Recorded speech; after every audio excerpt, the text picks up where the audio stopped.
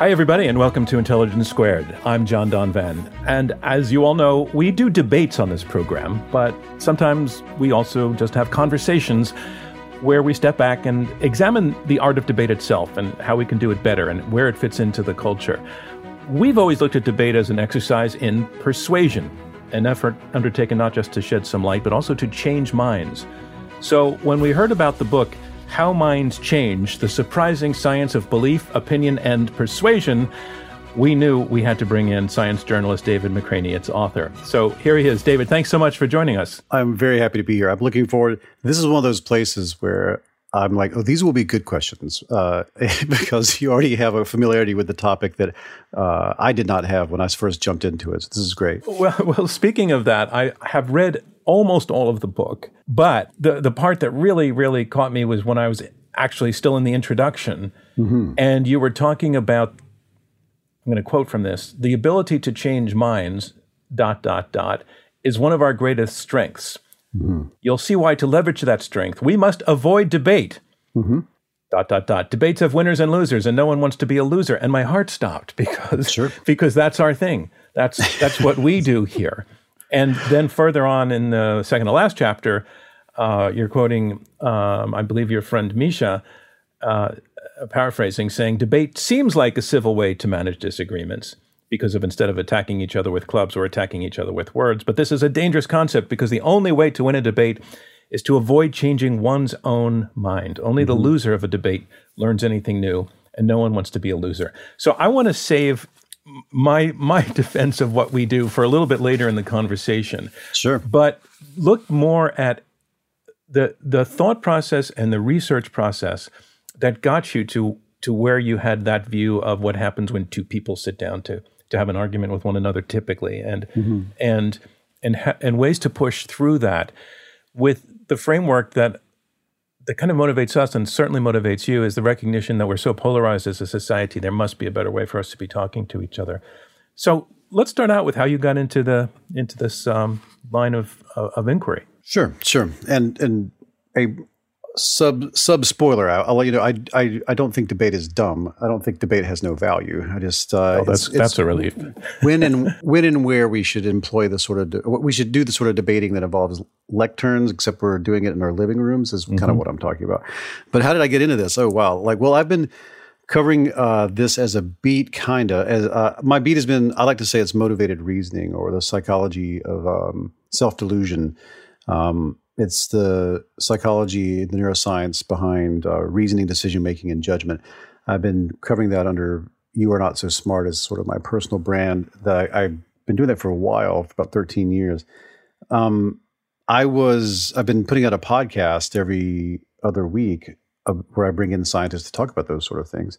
And we often talk about motivated reasoning. And if you've never heard of the term motivated reasoning, you've definitely experienced it. It's my go-to example these days is if you've ever have you ever had a friend who just recently fell in love with someone and you ask them, well, what do you like about them? Which is you're basically asking them, please present your reasons for falling in love. And they'll say something like, well, I mean, what isn't there to like about them? I just like the way they walk. I like the way they talk. I even like the way they cut their food. I love the music they're introducing me to. And you hear all these things and it's great. They're head over heels. And then later on, if that same friend is breaking up with that person, you ask them, why are you breaking up with them? And they'll say things like, well, the way they walk is like all janky, jiggly. And the way they talk, it's great. So my nerves, the way they cut their food, like they cut Snicker bars with a knife and fork, it drives me crazy. And the music they make me listen to all the time, I hate their music. So like you may notice here, these facts remain the exact same facts about the world. But reasons for can become reasons against when the motivation to search for reasons has changed. And that is sort of the essence of motivated reasoning. You're rationalizing and justifying your emotional state or your intentions, and you're cherry picking from all the evidence in the world, something that you think could justify or rationalize that. And oftentimes when people argue with one another, what they're doing is they're just presenting rationalizations and justifications and letting those do battle, but they're never actually talking about the thing that encouraged them to search for these things. And those may not actually be the justifications. That's just sort of the just so stories, the post hoc things they've come up with. So this is something that I've talked about a lot. And the way this book became an idea was I was giving a lecture, and afterwards someone came up to me and asked how they could help their dad get out of a conspiracy theory that their father had fallen into. And I remember telling them, you can't, because I was telling them, what's actually happening is blah, blah, blah, all the stuff I was just talking to you about. Right? And I didn't agree with that exactly as it was coming out of my mouth. It was like locking your keys in your car. I felt like, do I know enough about this to say something like that? And I didn't want to be this pessimistic entity. Mm-hmm.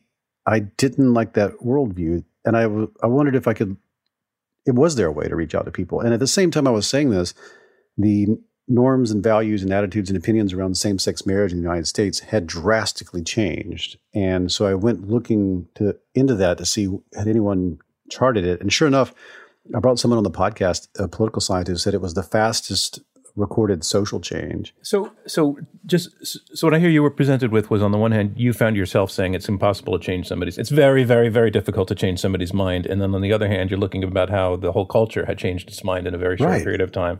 And so that was the conundrum that you wanted to go out and understand. Yeah, because a thought experiment immediately just like popped in my mind, because it was around 10 years or so was the rapid shift from 60% or so of people being opposed to 60% of people being in favor. And I was imagining all these millions of people in the United States, if you put them in a time machine and sent them back a decade, what would they do if they discussed this issue with their own selves from the past? Would they argue about it the way we do today over wedge issues? Either way, what happened over the course of that decade that changed their mind? And I didn't mean it in a sort of a sociological sense. I want to know what happened in their brains. And then that to me became this question: how do we change our minds? Why do we resist? And how would you break through that? And are there people who know these things? And that's how I jumped into the topic. Could we start a little bit with one of the points you just brought up, which was, why do we resist changing our minds? There are many, many reasons why we change our minds.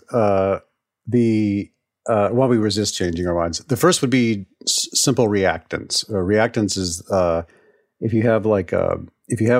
you've ever been a teenager, or you have teenagers, or you had a teenager at some point in your life, and like their room very much does need to be cleaned, and they know that. The sentence "I should clean my room" is in their head because they know their room looks like something out of an episode of Hoarders.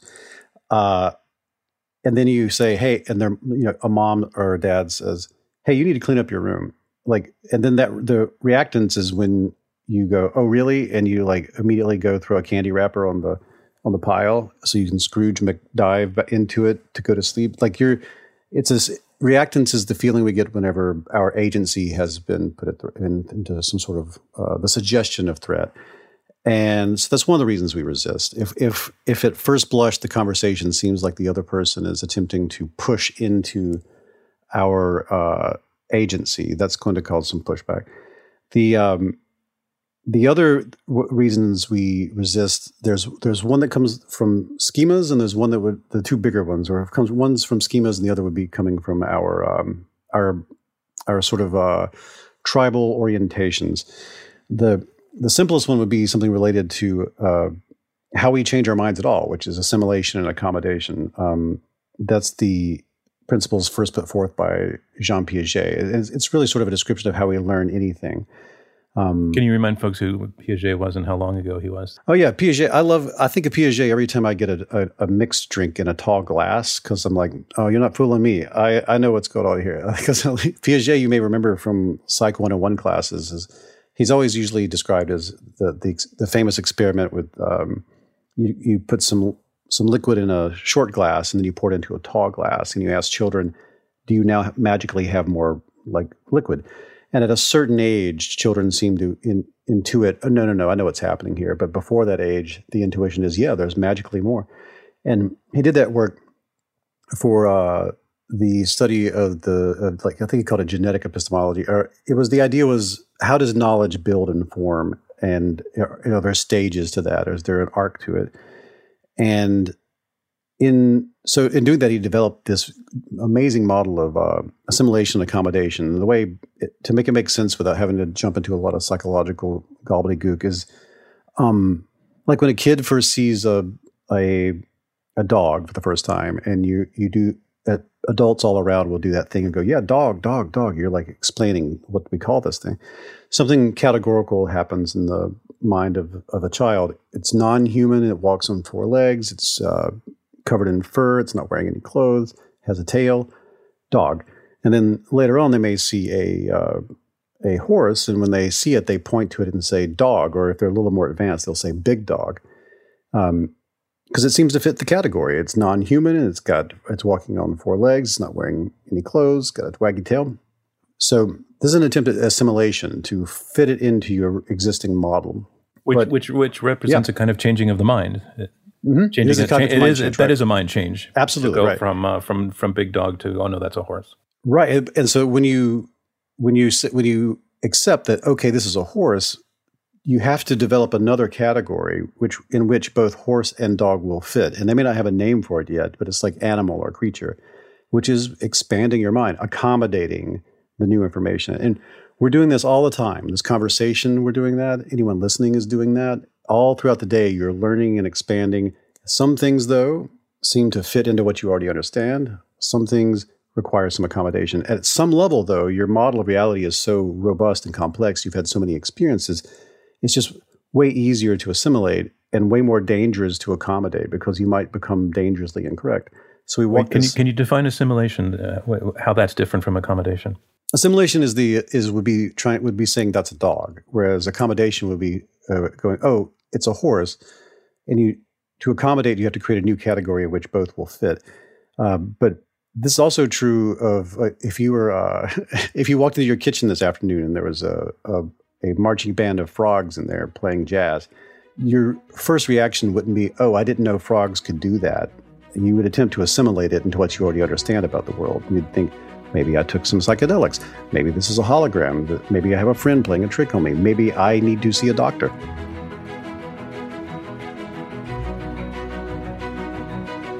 More from Intelligence Squared US when we return.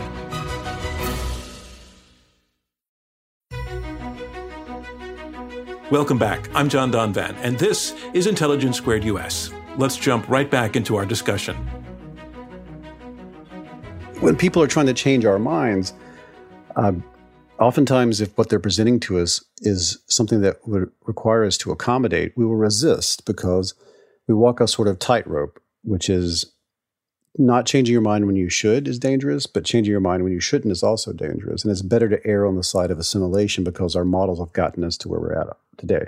So those are the base levels of resistance. But the strongest resistance is going to be anything that threatens to shame you or ostracize you. It's anything that threatens your social identity is where the strongest resistance will come from. It's interesting you say shame you because I understand you're saying that the change in position, the change of a point of view could actually threaten one's whole existence in a sort of public way and a sense of identity. But might there also just be embarrassment that you were wrong, not wanting to admit that you were wrong because that means that maybe you spent a long, long time being wrong?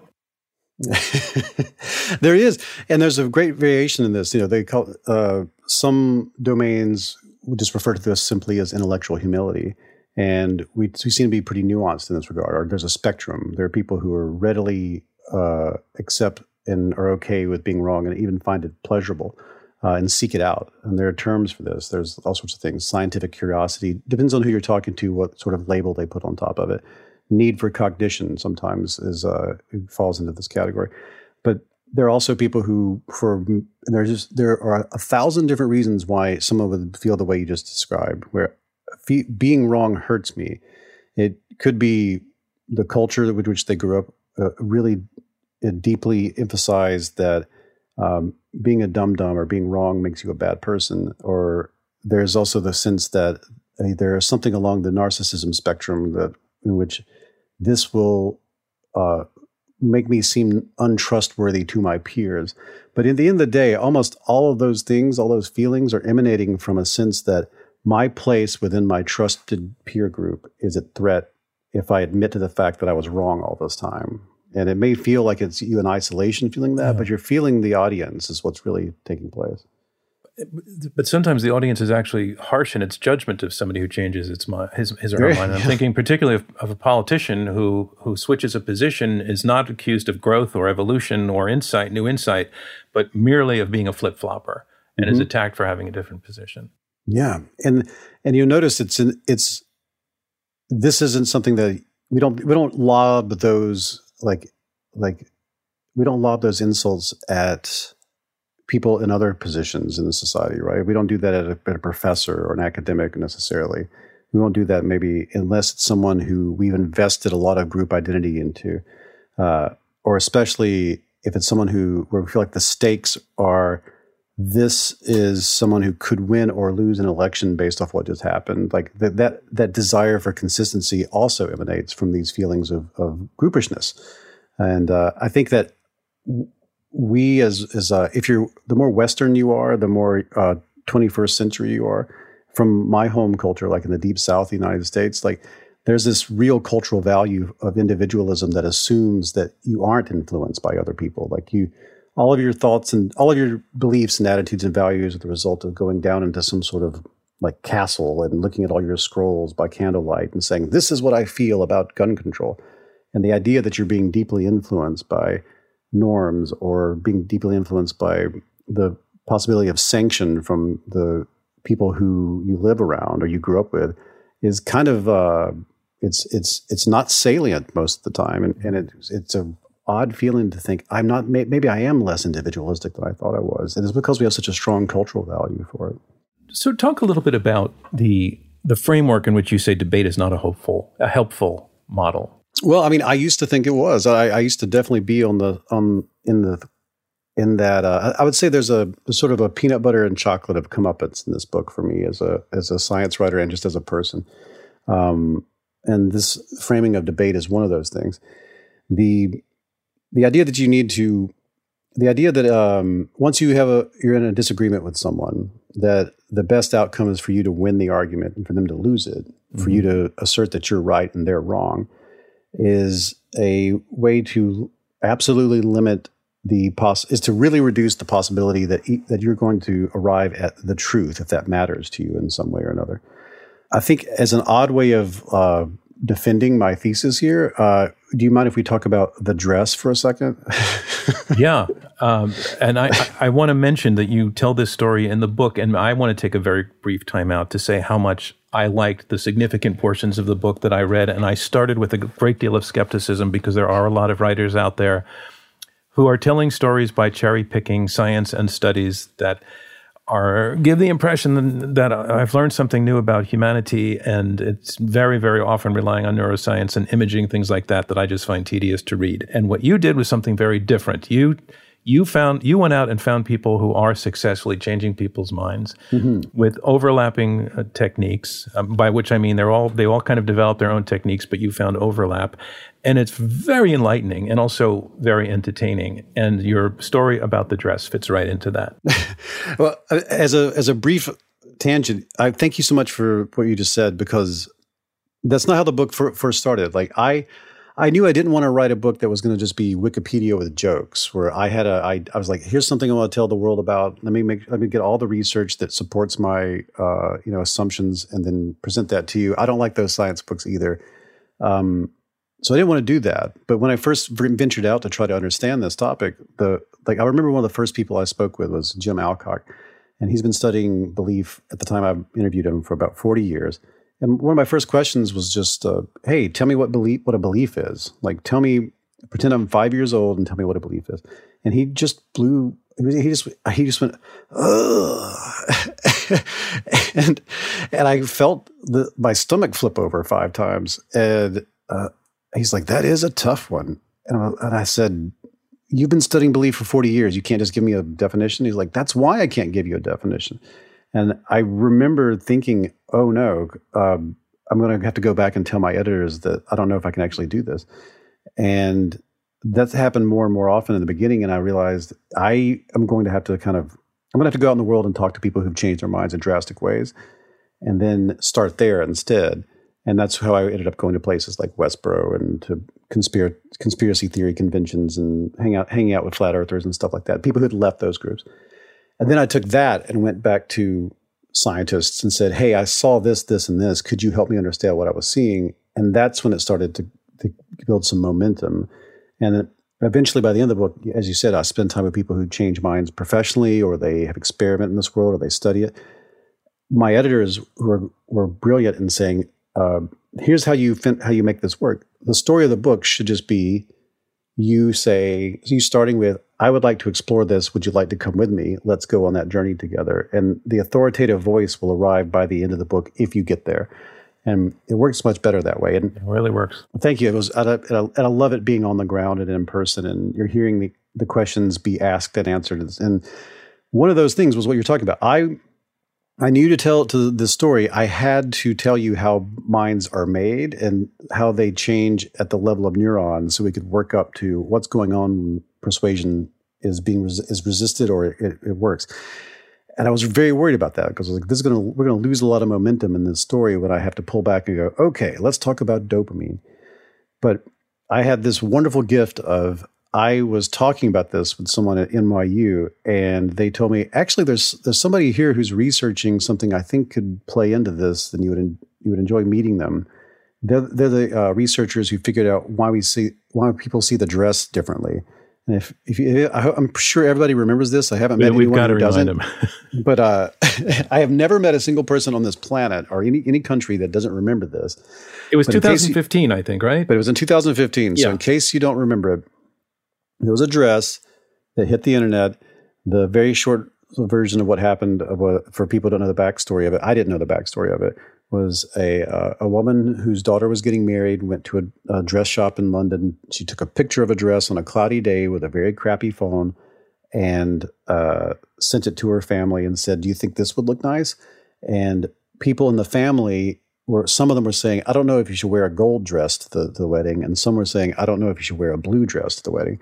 And she was like, what are you talking about? And then other people was like, what are you talking about? And there was this confusion because no one could agree on what color this dress was. And it seems pretty distant. Like, it's not like brown, black. It's gold or blue, gold and white, or blue and brown.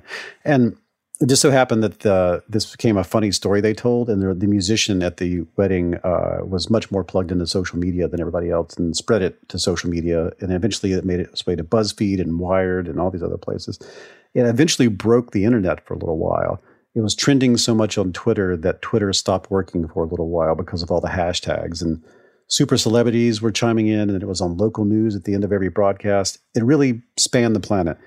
So you've probably seen it by now. If not, you can just type in, and this is pretty amazing. You can just type the dress. That's all you have to type into Google, and you'll see a picture of it. So yeah, roughly half of the people who look at it see it as black and blue, and the other half see it as white and gold. Well, I met the researchers who figured this out, and the answer to how they figured this out and what the answer was is also the answer to your question as to why debate isn't always the right way to deal with disagreement, which is the long story short of what they figured out was, they had these were neuroscientists, they had a lot of experience with vision, was that we don't know we're doing this, it's happening outside of our awareness, but it's happening before we experience something subjectively, is if something is overexposed, if we have experience with that kind of overexposure, we will do what is called subtract the luminant. And I say we, I mean the brain is doing this on our behalf before it reaches subjective experience. Yeah, and in moments of ambiguity, where we don't know whether or not this has been what sort of nature of the light of the overexposure is, we'll lean on our priors. So let me reduce that to something that's easier to make sense of. When it came to the dress, the more time a person had spent around sunlight or around windows, or if they were an early riser, then that meant the more time they had spent around things being overexposed in sunlight.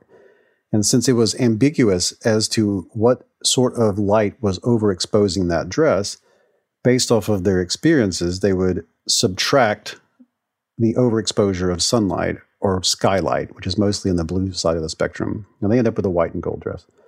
People who've spent more time working at night, maybe there's not a lot of windows around them. They're night owls. They've seen more things overexposed in artificial light, or incandescent light, which is in the yellow side of the spectrum. So they subtract the yellow. and they get a blue dress. The thing is, what happened here was something was novel and ambiguous, and they disambiguated it using their previous experiences. And all of that happened outside of awareness. It never registered. So it was an automatic process was happening at some. Yeah, for me, the level. big the firework thing here, the thing that makes fireworks go off in my mind is the ambiguity never registered, but that still resulted in a disagreement. Like, no, I cannot deny the truth of my own perception, the truth of my own eyes. I see this dress as blue, and the other person feels the same way. So there's a word for this, disambiguation. There's a term for this. It's called surf pad. Substantial uncertainty in the presence of ramified or forked prior assumptions will yield disagreement. Long story short, what it means is all of your life experiences leading up to a moment of ambiguity will be employed to disambiguate it on your behalf, and you will have no idea it's happened, and you'll just experience it as the truth. The truth. Mm-hmm. So you have two people with two very different life experiences. When they are both in the presence of something ambiguous, they will both disambiguate differently and get two different subjective truths out of it. And that will yield a big disagreement. And we are experiencing that all the time these days, you may have noticed. Here's what plays into the debate as far as I'm concerned. Imagine, and this is the neuroscientists mentioned this to me. They talked about wanting a surf padified discourse with that instead of a debate discourse. Imagine two people who see the dress decide they want to get into a debate as to what color it is. And, the function of the debate is I want to prove that I'm right and you're wrong, that you're misperceiving it and I'm correctly perceiving it. The winner of that debate loses everything because they don't get close to the truth because they're trying to face off against each other and settle on one sort of reality. If they were to go shoulder to shoulder instead and say, I find you a rational, reasonable, intelligent person, I wonder why we would disagree over something like this. And it's only in the exploration of why do we disagree that you have any possibility of getting to this deeper truth of, oh, wow, there's something like neurological taking place, which is outside the domain of it is this color, it's not this color. And so that's the framing I use to get into the later portions of the book. Yeah, it's just that particular example is so interesting to me because I definitely saw gold and white, and members of my family saw blue and black, and I understand the dress actually is blue and black. I tried to see blue and black. I try, with the those optical illusions where you see the young woman who's a witch at the same time, your mind can flip back and forth. That I can do. I can see both sides of that one. Right. But I could not do that with the blue and black dress. I could not find blue and black in that. I hear you. But there's terms to that, by the way. The images that we can see as like the rabbit and the duck and the vase and the faces, those are called interpersonal bistable illusions. But the dress is an example of something called an intrapersonal bistable illusion. So interpersonal, every brain sees this as ambiguous and it flips between two different interpretations. But intrapersonal, it's ambiguous, but no one is privy to the fact that it is because your brain settles on only one of those two, and then that becomes the subjective reality for that thing. And I hope you're seeing where you can like extend this into a person's opinion on something like immigration or gun control. The priors you're talking about, in other words, what their assumptions are going in, what their experiences have been going in. Assumptions that don't feel like assumptions, and ambiguities that never register. And that's sort of what the persuasion techniques that I outline in my book help people discover those things in a big open conversation with another human being. I want to talk about those techniques, but I want to just circle back to the challenge to debate. I understand what you're saying is that very often when two people disagree, the effort of each to persuade the other that they're wrong kind of gets you nowhere, that kind of debate doesn't really, really work. Mm-hmm. Dead-end debate, yeah. But what we've been doing at our program now since 2006 is putting on one side of an issue, talking with another side of an issue. But there's a third party there, and that's the audience. Yeah. And each side is trying to persuade the audience as opposed to each other. They're in fact not trying to persuade each other. Mm-hmm. There was no expectation that our debaters would ever change each other's mind. But in that format, we not only feel that light was shed, but that people actually changed their minds. And So to that degree, I'm standing solidly in defense of the kind of the debate that we do and the role that can play. Again, like I love debate. I love watching debates. I love the framing of it and the academic sort of history of it. And it's not in the book because I went there, but I didn't put it in there. But for the sake of researching it, I went to the Dionysium in Austin, Texas, where they have formal old school like Greek debates over really strange issues sometimes. And I would do the same thing. I would go to the audience and say, did you change your mind? Did you change your mind? And it was fascinating on both sides. People who did or did not change their mind always had interesting stories as to what it was that like clicked them over or didn't click them over. But I'm obviously, as you hear what I'm saying, like I'm arguing against a certain kind of framing where one person meets another person as attempting to obliterate them. So what you're up to is a little different than that.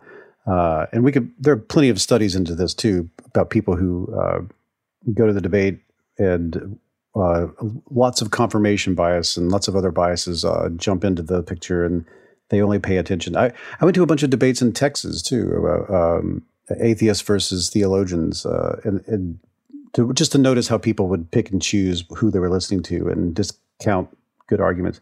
But most of the time, the modulating factor there was group identity. If group identity is part of the debate, that's when people will really resist saying, "Oh, you changed my mind." But the stuff you do is fantastic. I hope I'm being clear here. More from Intelligence Squared US when we return.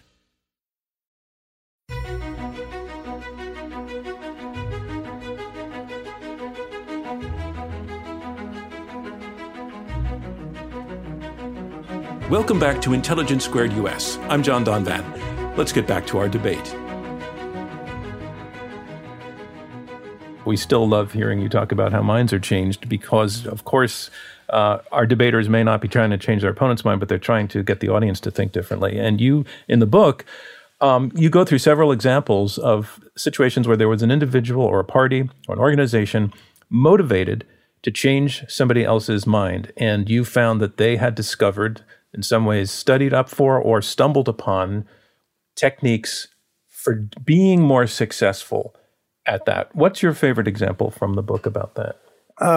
It's hard to pick. I have two. There are several examples, so I can reduce it to two. And the reason there are two is because one is focused on sort of fact-based persuasion, and the other is focused on attitude and value-based. This is the great magic of writing a book like this and researching it. I could have never expected this was going to be a thing. When I went out looking for people who professionally or sometimes through therapeutic models and have scientific endeavors involved, they're trying to figure out how to properly persuade people. Many of these groups had never heard of each other, nor were they aware of the scientific literature that upon which their work was based, or the therapeutic practices that had been doing something similar for years. So unaware of each other, they had gone through a very long period of A/B testing. The deep canvassing people that I met had done 17,000 conversations by the time I met them, recorded conversations. The street epistemology group, same thing. They had more than 10,000 conversations recorded. So thousands and thousands of conversations, throwing away what didn't work, keeping what did. They had independently arrived at techniques that on paper looked pretty much the same. And if they were in steps, the steps were pretty much the same and they were in the same order. And I think I say this in the book. It seems like no matter who invented the first airplane, like someone today would look at it and go, that looks like an airplane, because they're all dealing with the same challenges when you're trying to build an airplane. You're trying to deal with physics and the physics of planet Earth and the materials we have on hand. So you're going to build something that we all agree that looks like an airplane. When it comes to these techniques, something similar was at play. They're all dealing with the same challenges of how brains make sense of the world and how we deal with incoming information that is counter-attitudinal or counterfactual, that is surprising in some way. And how do you approach that where you don't get massive pushback? And so I don't know if you'd like me to go through both of them, but we can go through one no, let's at a just time. let's do deep canvassing. We may not have time for everything, so let's make deep canvassing the case. Say, street epistemology is for fact-based things, like do you think the Earth is flat or round? And if the person says it's flat, then you go from there. Deep canvassing is more for issues that are politically charged. They have group identity in them. They're attitude-based or value-based, though the person you're spending time with may not know that, or they may not be consciously aware of it. It may feel like raw facts to them. They all these techniques start out with step one, which may be the most important step, which is to build rapport. With deep canvassing, they go door to door. They meet with strangers. They just knock on someone's door one day and say, "Would you like to talk about abortion rights? Would you like to talk about transgender bathroom rights?" Things like that. The reason building rapport is so important is because we're all social primates. And the first thing you're concerned about is this person going to put me in a position of shame with my trusted peers? Is this person going to put me at a threat of ostracism? Or is this person trying to take steal my agency in some way or threaten that? Is this person going to be hostile? And this is going to end up being something where I might have to defend myself, even bodily. So rapport building is very important to set the stage, to get all that off the table.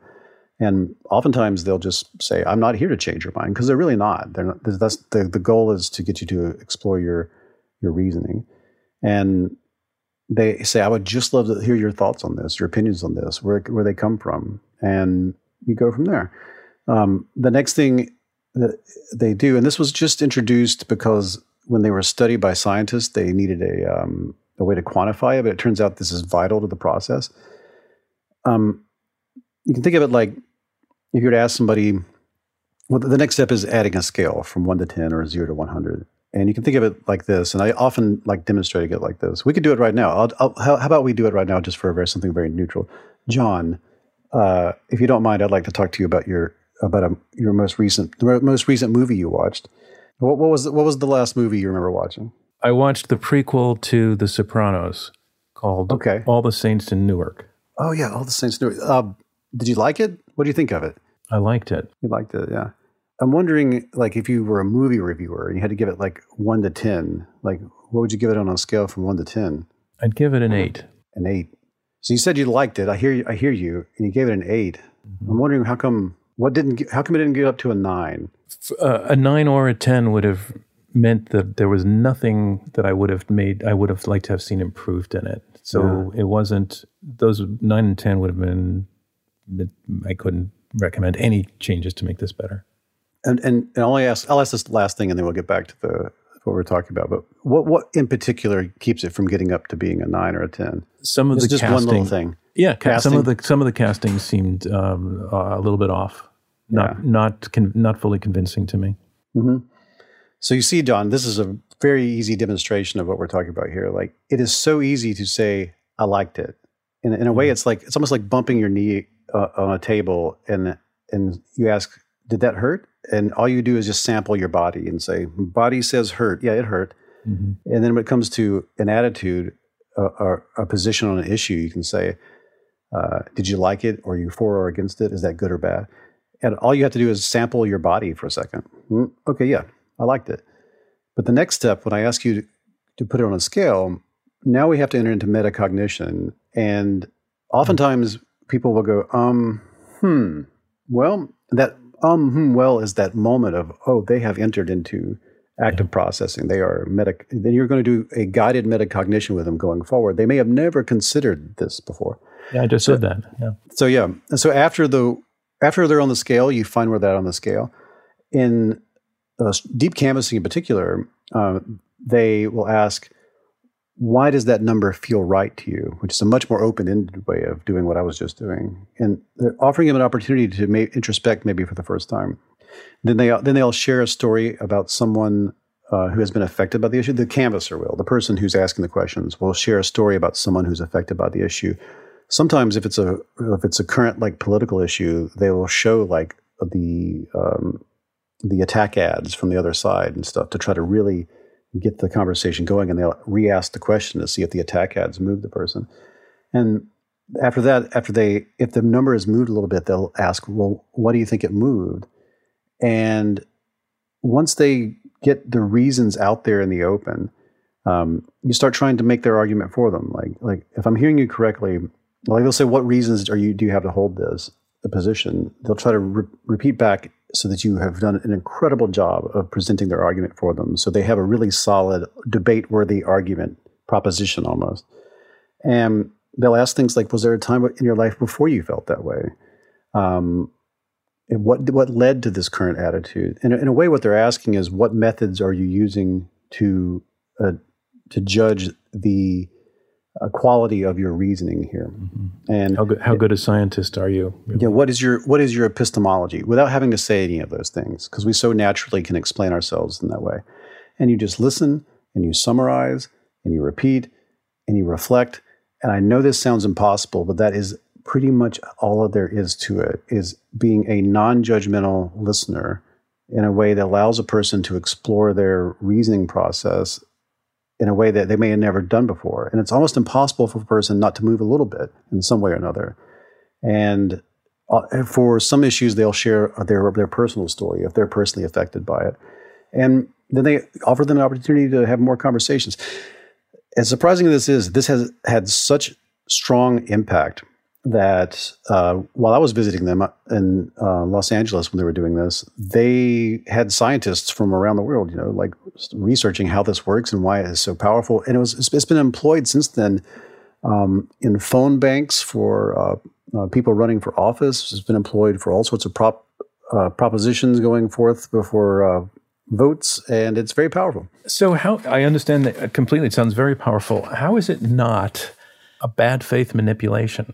In other words, you're talking to somebody and you're pulling these levers. You're not necessarily sharing that you're pulling these levers. You may be a very, very nice guy about it. One may be a very nice guy about it, maybe very gentle, maybe sounding non-judgmental, but you have an agenda to get the other person. It's not a two-way street.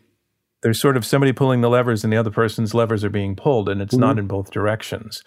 And I just wonder ethically about that. At least in our debates, it's upfront that both sides are out there to sort of try to take each other's arguments down. Yeah, I hear you completely on this. And I've asked them those same questions. When it comes to deep canvassing, it's up to the organization using it, how open they want to be. Some of the people I've spent time with, they prefer not to divulge that they're using a technique they've learned. Others are much more in favor of, I will be completely open at every point of the process and tell you what's going on here, and I'll get your consent, or else I'm not going to go forward, which I prefer that approach. In street epistemology, which uses very similar steps, they outright say you cannot do this without getting full consent and telling them what you're doing and asking them if it's okay with them. At the end of the day, for it to remain ethical in my mind is it just can't be coercion. The other person you have to have total buy-in, and you're not attempting to. The goal should be: are you helping this person introspect deeply on something that they may never have been afforded an opportunity to do? And if so, where they arrive is whether they end up being for or against the thing that we're talking about. That's fine. The idea is that you want them to have an actual opinion that they may never have had before. And yeah, I mean, you yourself actually referred to the potential that this could be a dark art. That's the phrase you use, and you put it in quotation marks. And that's kind of what I'm getting at also. I found when you write a lot about and have referred to street epistemology a lot, and I'm drawing a blank. I apologize right now. No, it's okay. I thought I had it in my notes, the guy who does this, and he's been Anthony Magnabosco, yeah. Yeah. So he goes out and makes videos, and this has grown into a huge movement. But he's been doing it for 15 or 16 years. Started out going to college campuses. He went there as an atheist, as I understand.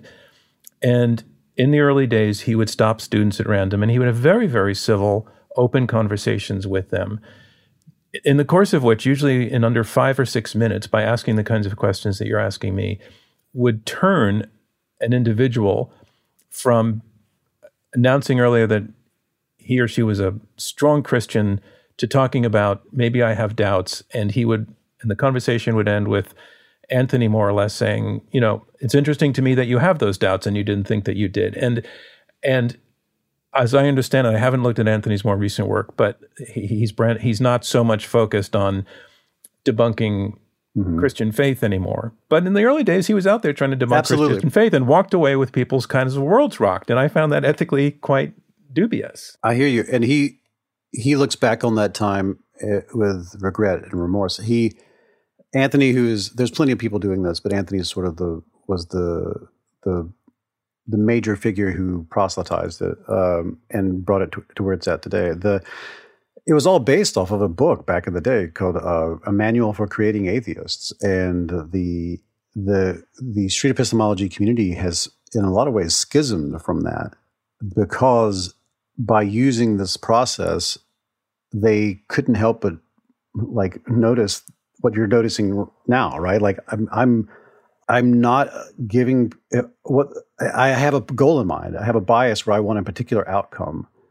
And over time, they developed a rejection of this and a desire instead to, all I want is for a person to be a better critical thinker. And if they've never given that a shot, I would hope that I help them do that. And wherever they go with it, it's still okay with me.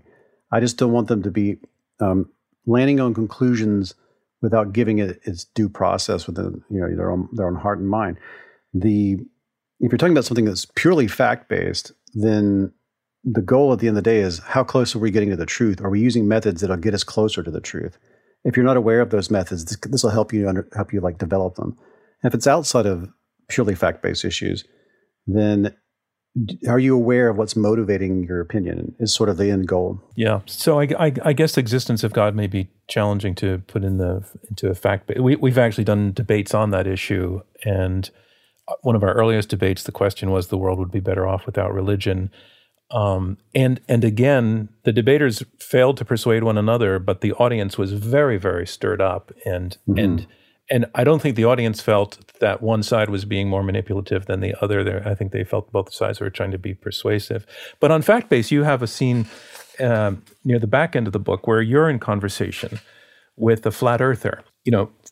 Flat earthers are people who believe that the earth is flat and that there's a conspiracy to hide this fact from the larger population, that it's a very, very complex, sophisticated cover-up job.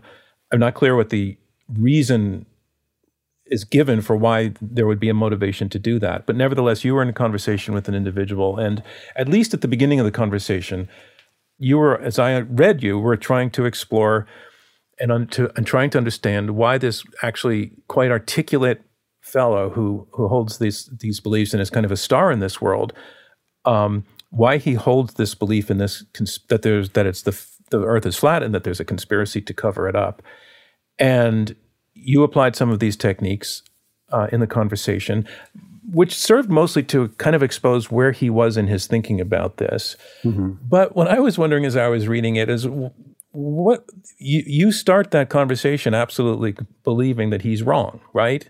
Mm-hmm. Could he have persuaded you that the earth is flat in that conversation? Was there a two-way street on that? When I put on my intellectual humility hat, I would answer you saying, of course, I'm open to any evidence if you can present more. Yeah. And I could go on like, it's a hypothesis that the earth is round. It's a hypothesis that it's flat. Let's present our evidence to one another, and where the evidence lies, let the chips fall. I would love to say that to you, but I have to admit that, of course, I'm extremely biased on this. But I also, as soon as I start trying to explain it in that way, I can feel it coming up inside me right now talking to you. Like, have I seen the earth from space? No. Where have I, how do I know this is true? Well, I've seen these pictures and astronauts and documentaries, and I went to school where they show me stuff, and there's math, but I don't understand the math, but I think the people who do seem to know what it's all about. I have a whole lot of trust is what I'm really expressing. I trust certain sources. He does not trust those sources. In fact, what we end up discussing is that's the nature of our disagreement. The nature of our disagreement is actually that he believes that the sources I trust are untrustworthy, and I believe the sources that he trusts are untrustworthy. So the actual conversation that we get to is, how do we determine who to trust? Which is a separate conversation that it seemed like we were getting into, but that actually is where it lands, because neither one of us are have enough expertise on the topic to actually debate if the earth is flat or round. David, thank you so much for joining us. It's really, really, really been a pleasure, and I've learned a lot by listening to you. And thanks once again, David, for being on the program. Thank you so much for having me. It's an immense pleasure to spend time with you.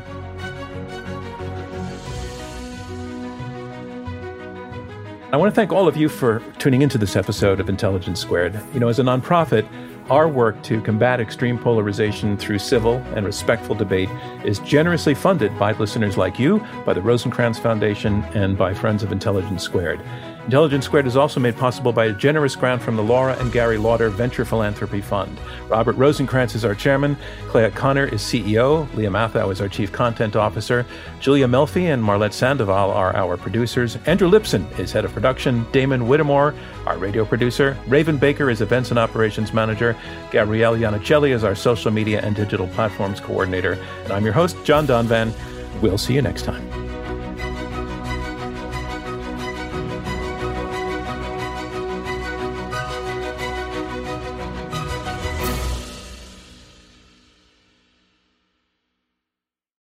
Our bodies come in different shapes and sizes, so doesn't it make sense that our weight loss plans should too? That's the beauty of Noom. They build a personal plan that factors in dietary restrictions, medical issues, and other personal needs so your plan works for you. Noom doesn't restrict or shame when you want to treat yourself. Their flexible program focuses on progress instead of perfection. You don't have to give up carbs or anything. And with their daily lessons, you can learn something new about your food choices every day. After just a few days of using the app, I learned how to recognize cues for overeating and how to choose the right foods to feel full. Stay focused on what's important to you with Noom's psychology and biology-based approach. Sign up for your trial today at Noom.com. That's Noom.com. And check out Noom's first ever cookbook, The Noom Kitchen, for 100 healthy and delicious recipes to promote better living. Available to buy now wherever books are sold.